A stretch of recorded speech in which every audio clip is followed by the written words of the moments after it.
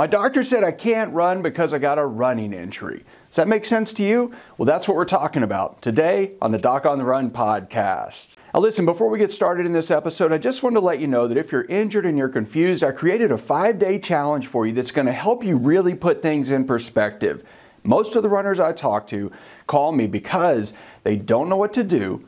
They don't know if they can work out. They don't know how they're going to maintain their running fitness, and they're freaked out because they're getting weaker by the day. And if you're injured and you're doing nothing, that's exactly what's happening. So go to the bottom of the show notes page for this episode and you can sign up for the 5-day challenge there.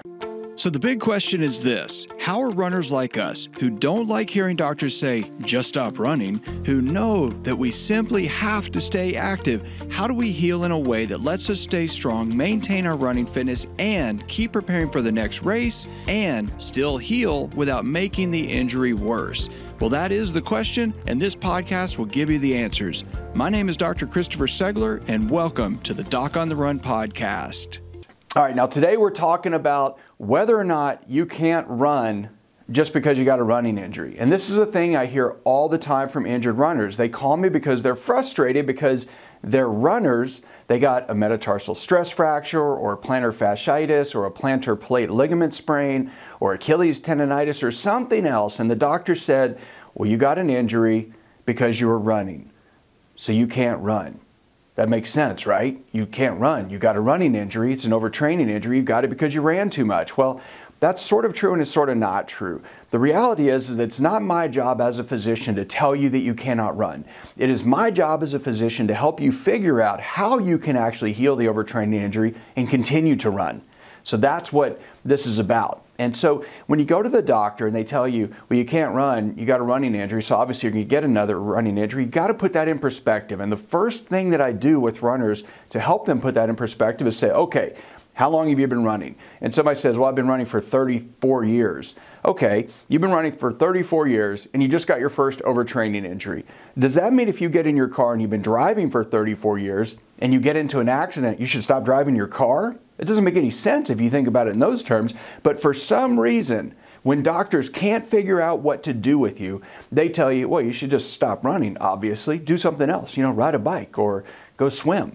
But you probably don't want to do that if you're a runner. And I wouldn't either. So remember, the whole trick with getting over any overtraining injury is really to just decrease the stress and strain to that injured piece of tissue so that it can actually recover and heal while you maintain your running fitness. That means you got to work everything else. So everything else that is not injured needs to be trained during this recovery phase. And yes, you can train and work out other structures while still letting that injury heal. So when your doctor says you got a running injury because you were running and so you shouldn't be running, just ask the doctor, have you ever been in a car accident? Do you still drive a car?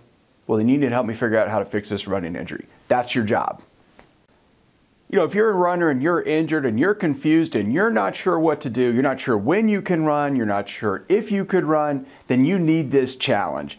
Now, if you're ready to get off the couch and off the rest and wait and hope for something to change plan and you want to run, this challenge is for you.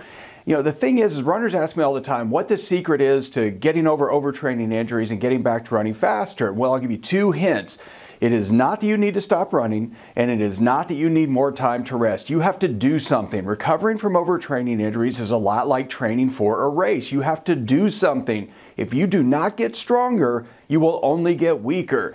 So yes, you may need to do some things to take the stress off the injured tissue so that injured thing can heal, but that doesn't mean you have to stop all activity. So if you've been told that the only solution is to sit around and do nothing, and you're questioning that, you're right to be concerned and to question it. And that's what we're going to talk about in this 5-day challenge.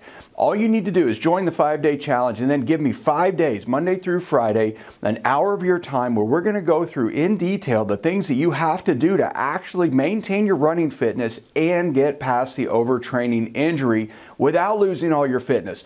That's what this is about.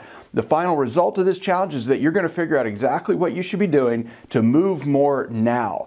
This class is for any injured runner who wants to get back to running and is confused about the process. And if you're confused, you should be. You're going to get conflicting advice from your doctor, your physical therapist, YouTube videos. Everything is going to tell you something different. But you have to think about your situation, not some generality. You've got to think about what you need to do to maintain your running fitness so that you can get back to running as quickly as possible. Join the challenge, and I'll see you in the training.